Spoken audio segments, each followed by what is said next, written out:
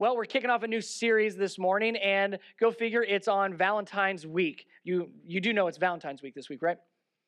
There's three types of people in this room regarding Valentine's Day. There's one group of people that is excited about Valentine's Day. There's another group of people that are not excited about Valentine's Day. There's another group of people that had no idea that Valentine's Day was even this week.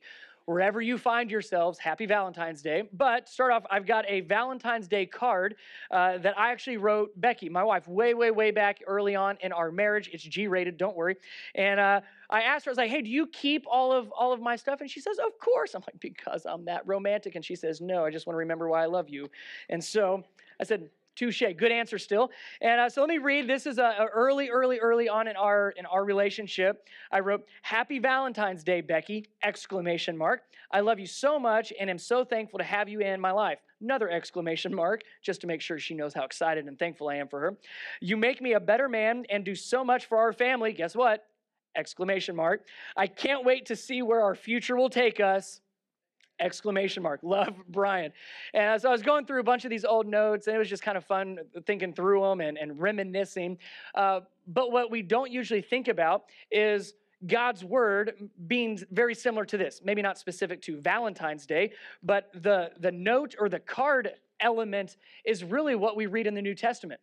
So the New Testament takes place from Jesus on. Old Testament is prior to Jesus, and it's broken up into a couple categories. And so let me just walk you through this so you understand. And this might even help, if you didn't know this, put some of Scripture into context. So the very beginning of the New Testament consists of Matthew, Mark, Luke, and John. Those are called what, if you know? The Gospels. And it chronicles the history of Jesus, his birth, his crucifixion, his resurrection, his ministry. It is the life of Jesus. Matthew, Mark, Luke, and John. And then we get to Acts. Acts is right after that. And this is the historical book of the early church.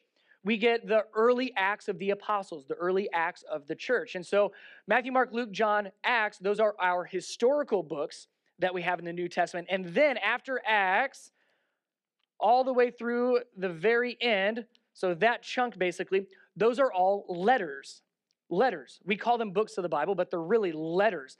And all of those New Testament letters are written from an author, many of them Paul, which we're going to look at one of his letters this morning, but they are written to a church, a group of churches, a group of people, a certain individual, and it answers one question: how to apply what we learned about Jesus, how to apply what Jesus said, how to apply what we read about in the Gospels. That's the purpose of those New Testament letters. How do we apply what Jesus has taught and what we have learned in the Gospels? And so all of those letters, like I said, are very similar to what we would write to a spouse or to a family member, to a friend, an email we would write probably. It's to help. It's to help apply what we have learned, to be a reminder for what we have learned. Through this series, we're going to look at the open letter that Paul wrote to the churches of Galatia, Galatians. So if you've got your Bible, head over to Galatians chapter 1. Galatians chapter 1. And as you get there, I want to give you all a challenge. Because here's the potential problem we may face over the course of the next several weeks as we walk through Galatians together. The potential problem I foresee is you all show up next week and the week after and the Sunday after just waiting, sitting on the edge of your seat, waiting for Brian to give you his wonderful godly insight into Galatians. That's what I think is probably going to happen. Here's the problem with that.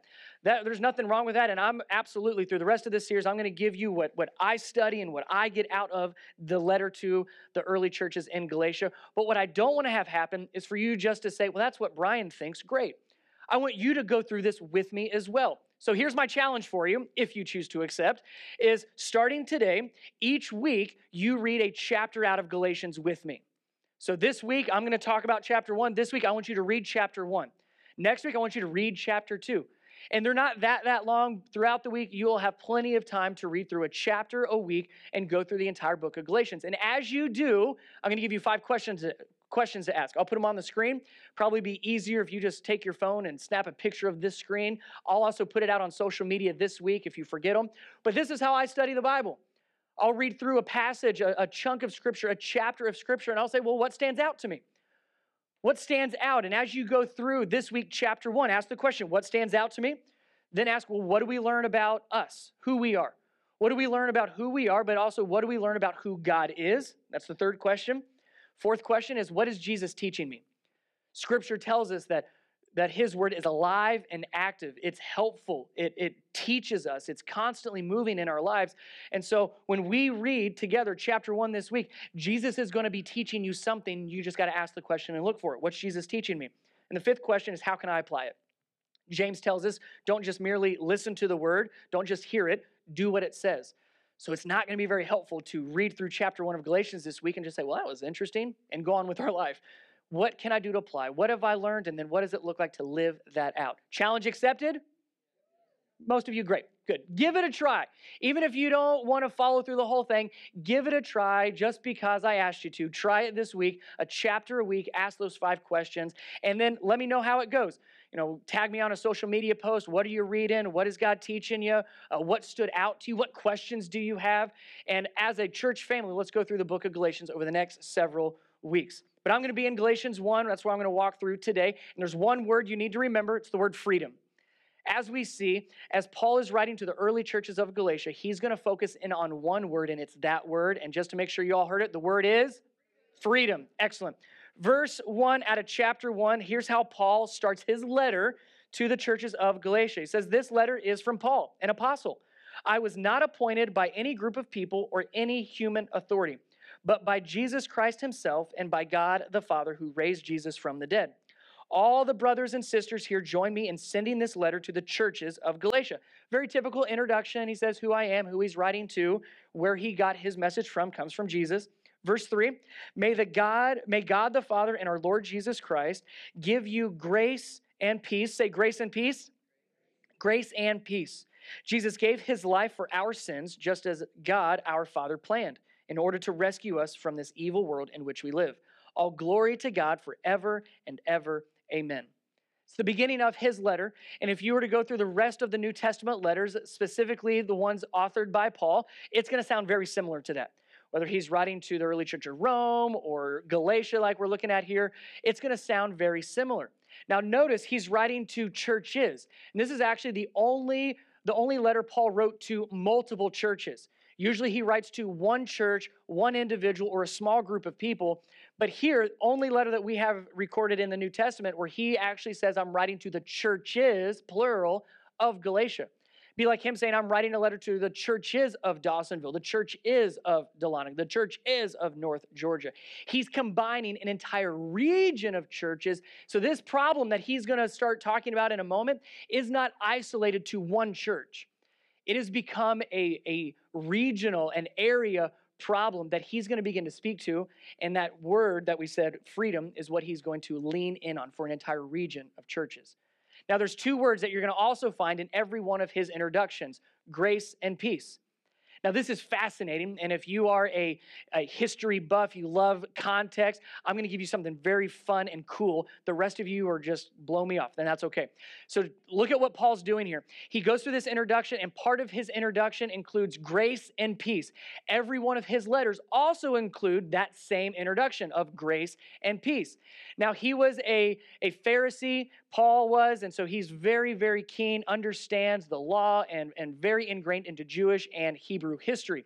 And if you know anything about Hebrew, you know that their welcome, the way they would say hello or goodbye, is by this word peace. And the Hebrew word is, do you know? Shalom, that's right. So if you were to say hello or goodbye, it was a welcome greeting, it was a farewell greeting, and you would use this word shalom, which means peace. Now look what Paul does here. In his writings to the early churches, he says, you know peace, that is a normal welcome, shalom. He uses the Greek word in there. He says peace. But he adds a word. He says grace and peace. Here's why. You cannot have peace without grace. Grace only comes from Jesus. Every one of his letters are based on that. You've heard peace. You've talked about peace. He's talking to the early churches. You've said shalom multiple times. It's part of your culture. It's part of who you are. But that's not completely accurate because you can't have peace without grace. Peace comes from grace. Grace only comes from Jesus. And then he ties them all together, and he basically saying freedom comes through all of that. When we say yes to Jesus and we get his free gift of grace, we find peace. And when we find peace, we are given freedom. So the fact that he adds this grace word to the welcome is incredibly significant. It's not just peace be with you, it's grace and peace. So it's a nice intro. He kind of changes things up, adding that word grace in there, but he shifts gears and he does it rather abruptly. Look at what he says next. So he goes through this nice introduction, all glory to God forever and ever, amen. Verse 6, look at this. I'm shocked that you are turning away so soon from God, who called you to himself through the loving mercy of Christ. You are following a different way that pretends to be the good news, but it is not the good news at all. You are being fooled by those who deliberately twist the truth concerning Christ. That section's a little different than the section prior. Wouldn't you agree? Oh, welcome, shalom, grace and peace, to glory to God. I'm shocked that you have turned away from God. The gospel you're now following is not the gospel at all, the good news at all. He said you're being fooled by those that are twisting the truth. He totally shifts gears and he starts leaning in hard. That's the problem facing the early churches in Galatia, the entire region. This is a problem. I want you to take your worship guide that you got when you came in, or you can do this on your phone or something. I want you to write 3 words. There's a pen in your cup holder too. I want you to write them, that, and then this. Them, that, this. As we go through chapter 1, and if you keep reading through with our challenge, through the rest of the chapters that Paul writes to the early churches here, he hits on all 3 of these. He talks about the them, the that's, and the this. And the them he's talking about, he uses the phrase those. He says, those who deliberately twist the truth. You're being fooled by them. And we all have thems in our life. You don't have to write them down. They might be sitting next to you. We wouldn't want that. But the thems are the ones that oppose you, them that pull you down, them that pull you astray, them that twist the truth. We all know thems in our life for sure. And so Paul's talking about them. Now, the them that they're talking about, that he's talking about specifically here, they're called the Judaizers. You remember this, by the way? Let me tell you about the Judaizers. They were Christians. The Judaizers were Christians. They believed in Jesus, his crucifixion, his resurrection. They believed that they get grace, but they added something to it. And this is what Paul's talking about when he says they twisted the truth. He says, the Judaizers believe in Jesus and grace, but they believe you have to earn it, which kind of contradicts grace, that it's not deserved, that you can't earn it at all. It's a free gift from God through his son, Jesus Christ, right? But they said, yeah, Jesus did all these things, and he will give you grace if you follow the law, if you do everything perfectly, if you follow everything perfectly. And so what was happening in these churches in the region of Galatia is you were having a bunch of people pretend like they're playing. It's like a mean person that you're playing Operation with. Anybody grow up with one of these, by the way? Now, I have to confess here, when I grew up with this game, it was like if you messed up, it actually somehow shocked you and buzzed you at the same time. They have gotten soft on our kids. Now, you want to see what the new games do? This is not the original. What they do now is if you were to touch the side, it's not even a buzz, it's a vibration. This is what is happening to our future generation, parents. Rise up and bring back the original. It's a whole nother sermon. I'll get into that eventually. But that's what it would be like. The Judaizers, when they would say, oh, you have grace, but every time somebody would try to do something and they wouldn't do it just right, oh, that didn't work. And, well, I'm going to try to follow Jesus as best as I can. Oh, I did that one. Good job. And then we go to this one. I mean, that was, you know the thems I'm talking about. They you all the time, right? They constantly say, you're not doing it right. You didn't do it right. You're not going to ever do it right. And they continually speak their version of truth. But remember, Paul's saying they've twisted the truth. And that's what Paul's speaking to. He's talking to those Judaizers, them, and saying, man, no. They've missed it. They're telling you something that they're saying is true, but is absolutely not true at all. He speaks to the thems of our life. So here's how he begins to deal with them as well as the rest of the churches of Galatia. Verse 8, he says, again, very harsh. He says, let God's curse fall on anyone, including us or even an angel from heaven, who preaches a different kind of good news than the one we preach to you. I say again what we have said before. If anyone preaches any other good news than the one you welcomed, let that person be cursed. Verse 10, here's how here's how he has dealt with them in his life. Verse 10, obviously, I'm not trying to win the approval of people, but of God. If pleasing people were my goal, I would not be Christ's servant. So even when you have them among you, them that speak lies to you, them that pull you down, them that press on their opinions, their expectations, their preferences, when you deal with them, Paul's saying, here's how I've dealt with it, and here's how you need to deal with it. You aim to please God and not them. He says, obviously, I'm not trying to please people. If I were trying to, I wouldn't be a servant of Christ. Because understand, you can't do both. It's great when they line up. Isn't it great when, wow, this pleases God and it pleases everybody else? Everybody wins.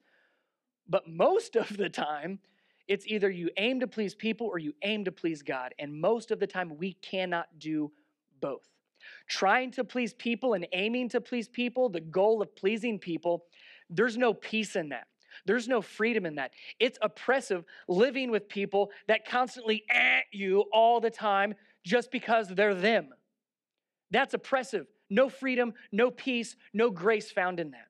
When we aim to please God, on the other hand, and it is a life of grace, grace that covers them, a grace that doesn't need their approval, because God gives us grace freely.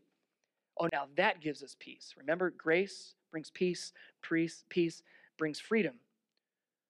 God's grace is greater than the approval of any of them, whoever them may be. To the early churches of Galatia, it was the Judaizers. To you, whoever your them is, know that God's grace is greater than their approval. And the way that we get freedom from them is exactly what Paul said in verse 10. If pleasing people were my goal, I wouldn't be a servant of Christ. So I aim to please God, not them. You know this phrase, sticks and stones may break my bones, but yeah, don't teach your kids that. It is wrong. It is dumb. It's not true. Sticks and stones may break my bones, but to say, but words will never hurt me, that's so false. Because words absolutely hurt. But here's the difference. When we aim to please people, sticks and stones may break my bones, we get devastated. Because we're aiming to please people and aim to please them, when their words come back on us, it just destroys us because we've been aiming to please them. On the flip side, when we aim to please God, sticks and stones may break my bones. Those words are most certainly going to hurt me, but it doesn't totally penetrate my heart. Yes, it stings. Yes, it hurts. Yes, it has an impact on us, but we can still move forward. They don't knock us down for the count. It's not going to be totally the I'm rubber, you're glue, but it doesn't totally destroy us like it does when we're actually trying to please and serve people. If we want freedom, we get it from peace, we get it from grace, and it does not come from trying to please other people. Obviously, I'm not trying to win the approval of people, but of God. If pleasing people were my goal, I would not be Christ's servants. So, verse 11, here's what he says next. I want you to know, brothers and sisters, that the gospel I preached is not of human origin. I did not receive it from any man, nor was I taught it. Rather, I received it by revelation from Jesus Christ. Now, time out here for a second. Here's an important aspect to know of what's going on behind the scenes when Paul writes this. You've got the Judaizers, them, that believe in grace, but you have to earn grace. They at you all the time. And Paul's writing says, no, that's not the way it goes. You don't aim to please people. You aim to please God. But those Judaizers, they're trying to get their false gospel, their false good news in to take root in the church by discrediting Paul. So they start telling the early church, well, you know, the one that told you these things, you know who Paul is, right? He used to be Saul. He was persecuting Christians. He was trying to destroy the church. He's probably saying these things so he can get in and try to kill you. They're trying to discredit Paul. And so Paul comes back and says, hey, you need to know this, brothers and sisters. This is not from me. This is not from human origin. I didn't get this from any person. I only got it from Jesus. He's the one that's told me to share it with you. So he's beginning to deal with what them are saying. He goes on, verse 13, for you have heard of my previous way of life in Judaism, how intensely I persecuted the church of God and tried to destroy it. I was advancing in Judaism beyond many of my own age among my people and was extremely zealous for the traditions of my fathers. What he does is he speaks to them. Don't try to please them, please God. Then he starts speaking to The that's are all the things in our past. That which we don't like to speak of, that which we're not proud of, that which we hope no one would ever find out about. That we try so hard to hide and keep in our past. That.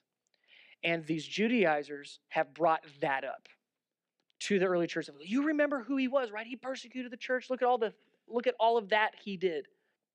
So Paul brings it up. He says, you know that about me. Of course you know that. And please know, people, there will always be them that love to bring up that.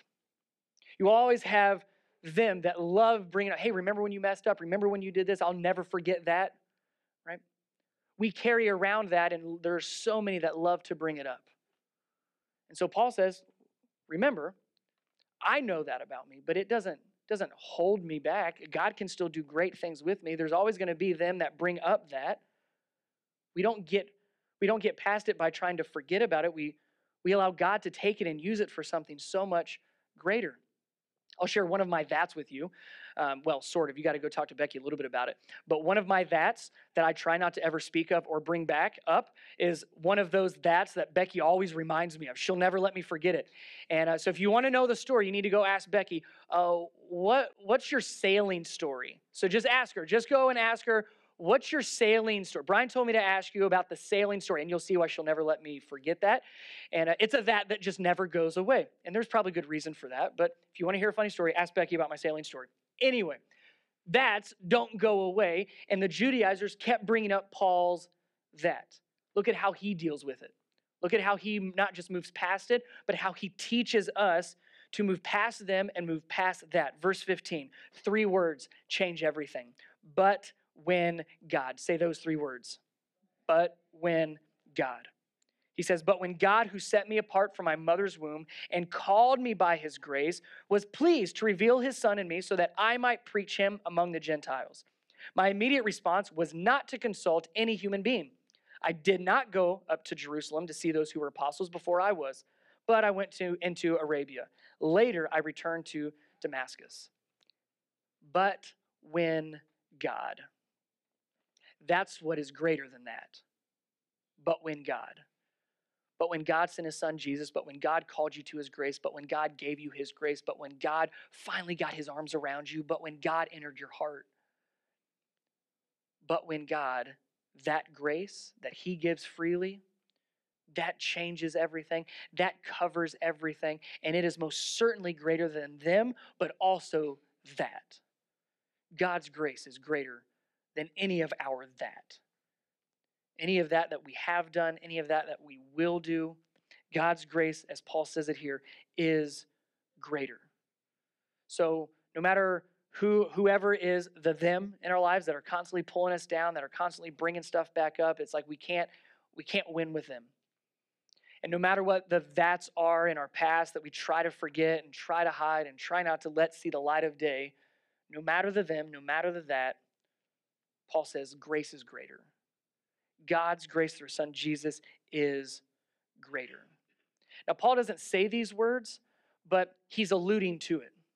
Because Paul's showing the freedom that he has. He's saying, look, I'm not bound, I'm not held back by them. And yes, you know my past, but that's not holding me back either because I'm preaching God's word through Jesus, the good news. I'm doing what I'm supposed to be doing. And it's almost like he's pleading with the early churches, don't let them and that control you. He's saying, I'm not. I'm doing exactly what I was called to do. Even in this portion here, he says that when he did get the message, he said that my immediate response was not to consult any human being. I did not go up to Jerusalem where the apostles were before me. In other words, I'm not held to anyone or anything except Jesus and his grace. Nothing else controls me. Nothing else am I living for except Jesus. Not them and not that. But so often that's what we do. We allow them to control us and to dictate our emotions. And I'll tell you this, if somebody controls your emotions, they control you. So when them gets a rise out of you, when them starts to irritate you and your attitude changes, the way that you come home to your family changes, you have that boss that's in the them category, and you come home and unleash on your family, they have officially controlled you because they've got the better of you. They got your emotions. Same thing with that. When we can't move past it, and that doesn't mean we're proud of it, doesn't mean we want to tell everybody about it, But do you believe that God's grace has covered it? If so, then it's not holding you back anymore. Remember, grace brings peace. Peace brings, what's that word? Freedom. And we have freedom from them, and we have freedom from that. And that's what Paul is saying to the early churches here. The grace that you're being preached now is wrong. We don't earn it. We don't deserve it. We won't do it perfectly. We stumble in the right direction. But you're not to be controlled by anything or anyone other than Jesus. He says that's the only thing that matters. Now, I want you to see a timeline here because Paul says something that's pretty significant and we can easily look over it. Verse 15, look at it with me. But when God, best three words we're going to talk about today, but when God, who set me apart from my mother's womb and called me by his grace. That tells us a lot right there. Understand the timeline. But when God, so God got a hold of him, God had a great plan for him. And when did it happen? When he was where? In his mother's womb, before he was born. Okay, so you have Paul. We need to know that he was formerly known as Saul. When he was a Pharisee persecuting the church, his name was Saul, not Paul. He changed it after he met Jesus. So before Saul was born, Scripture said that he was called by his grace. In other words, in this moment, before he was even born, God said, I love you. I'm going to send my son for you. Grace is for you, Saul. That happened before he was born. Fast forward, and he's Saul persecuting the church, doing horrible things to Christians, right? Fast forward a little bit more, he meets Jesus, changes his life. Fast forward a little bit more, now he's Paul preaching the good news. Now here's why this is so significant to us. When did God say, I love you and I give you grace? When? Here. He didn't wait and said, oh, Paul, I'm so glad you finally came to your senses. Thank you for finally moving and doing the right thing. Now I love you. Now I give you grace. No, God made this decision and this statement before he was even born, which means God said, I love you. God said, I give you grace, knowing full well what he would do in his future. Knowing the people he would kill, knowing the people he would persecute, knowing the church he would try to obliterate. While he was in his mother's womb, before he was born, God said, I love you. I'm going to give you grace. That's significant because there is no that in our life that God is not aware of. We don't surprise or shock God. Yet he still loves us and he still extends grace to us. We don't earn it. We most certainly don't deserve it. Paul says something very similar to the early church in Rome. In Romans chapter 5, he says that God demonstrated his own love for this in this. While we were still sinners, Christ died for us. While God knew exactly what Saul and then Paul's life would be, he said, I'm still going to love you and I'm still going to give you grace and I'm still going to send my son for you. There is no that, there is no them that God doesn't cover with his grace. That is the most significant thing. And that is what Paul is trying to help the early church understand. Last part of this chapter 1, last part of the intro of this letter, verse 22 of Galatians 1. Paul says, I was personally unknown to the churches of Judea that are in Christ. They only heard the report. The man who formerly persecuted us is now preaching the faith he once tried to destroy. And they praised God because of me. They praised God because of me. They didn't praise Paul. They praised God because of what God did through Paul and in Paul. And we praise God because of Paul because it shows that if grace is extended to him, I haven't lived a perfect life, but I'm not as bad as Paul. If God extends him grace, he most certainly extends me grace, extends you grace. There is no that, there is no them that God's grace does not or cannot cover. And all people, I would say, praise God because of Paul's story, because of his example, because of those three words. But when God, no matter what them say, no matter what that is in my life, God's grace gives freedom to them in that. God's grace gives freedom to us to not be held back by what they would say, their expectations, their false truths in our lives, what they try to speak into our lives and redirect us, that which we try to forget about, that which we're not proud of, that which we're ashamed of. God's grace is greater. Grace brings peace. Peace brings freedom. Freedom from them and freedom from that. I want you to write one more thing down. We have them that Paul spoke to, that we aim to please God, not them. That, well, there is nothing that God's grace cannot cover. Here's what I want you to write next to this. In chapter 4, Paul writes exactly what this is. He spends several chapters and he gets to a point and says, this is the only thing that matters. Forget them, forget that, this is what matters. And it's Galatians chapter 4, verses 4 through 7. So just write that reference down and know this. When you struggle with them, when you struggle with that, when you're hearing the voices of them, and when you're remembering the past of that, do everything you can to focus on this. Galatians chapter 4, 4 through 7 says this. But when the right time came, God sent his son, born of a woman, subject to the law. God sent him to buy freedom for us who were slaves to the law so that he could, what's this word? Adopt.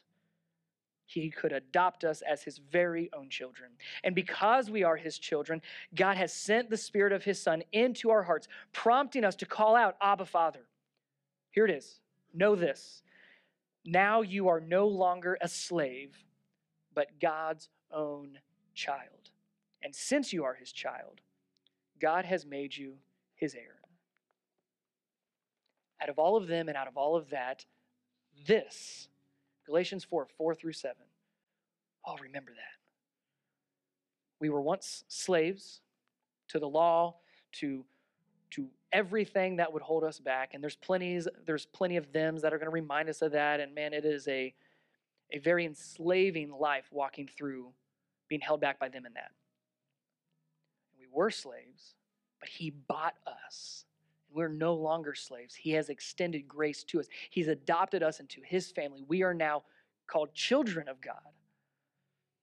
And no, we don't earn the grace, and no, we don't deserve the grace. But the moment we say, Jesus, I need you in my heart, I need you in my life, Scripture says that his Spirit, the Spirit of Jesus, moves into our heart, Paul wrote in Galatians 4. And we are immediately adopted into his family as his kids. And as his kids, it says we are now heirs, which means we get the inheritance. What's the inheritance? Freedom. Because of his grace, we're given peace. Because of that peace and our adoption into his family, we have freedom. Freedom from them and freedom from that. So I pray that Galatians 4 never leaves your heart, never leaves your mind. It's how we get our freedom from grace, or with grace, no matter what. Let me pray for us. Jesus, thank you so much for the grace that you can only give, the peace that can only come from your grace, and the freedom that can only be found in you. No, we're not perfect, and no, we won't do this life perfectly. But I would ask and I would pray that when we get hung up by them and we get held up by that, this comes into mind. That we were apart from you, enslaved, but then your grace bought us, and we are now your children. And we are no longer slaves, but we are your kids. We are your children. And we get to reap the benefits of being your kids, and that benefit is grace, peace, and freedom. No matter what we're holding on to, no matter what we're being held back by, may we find freedom in your grace as you freely give it to us. In Jesus' name, amen.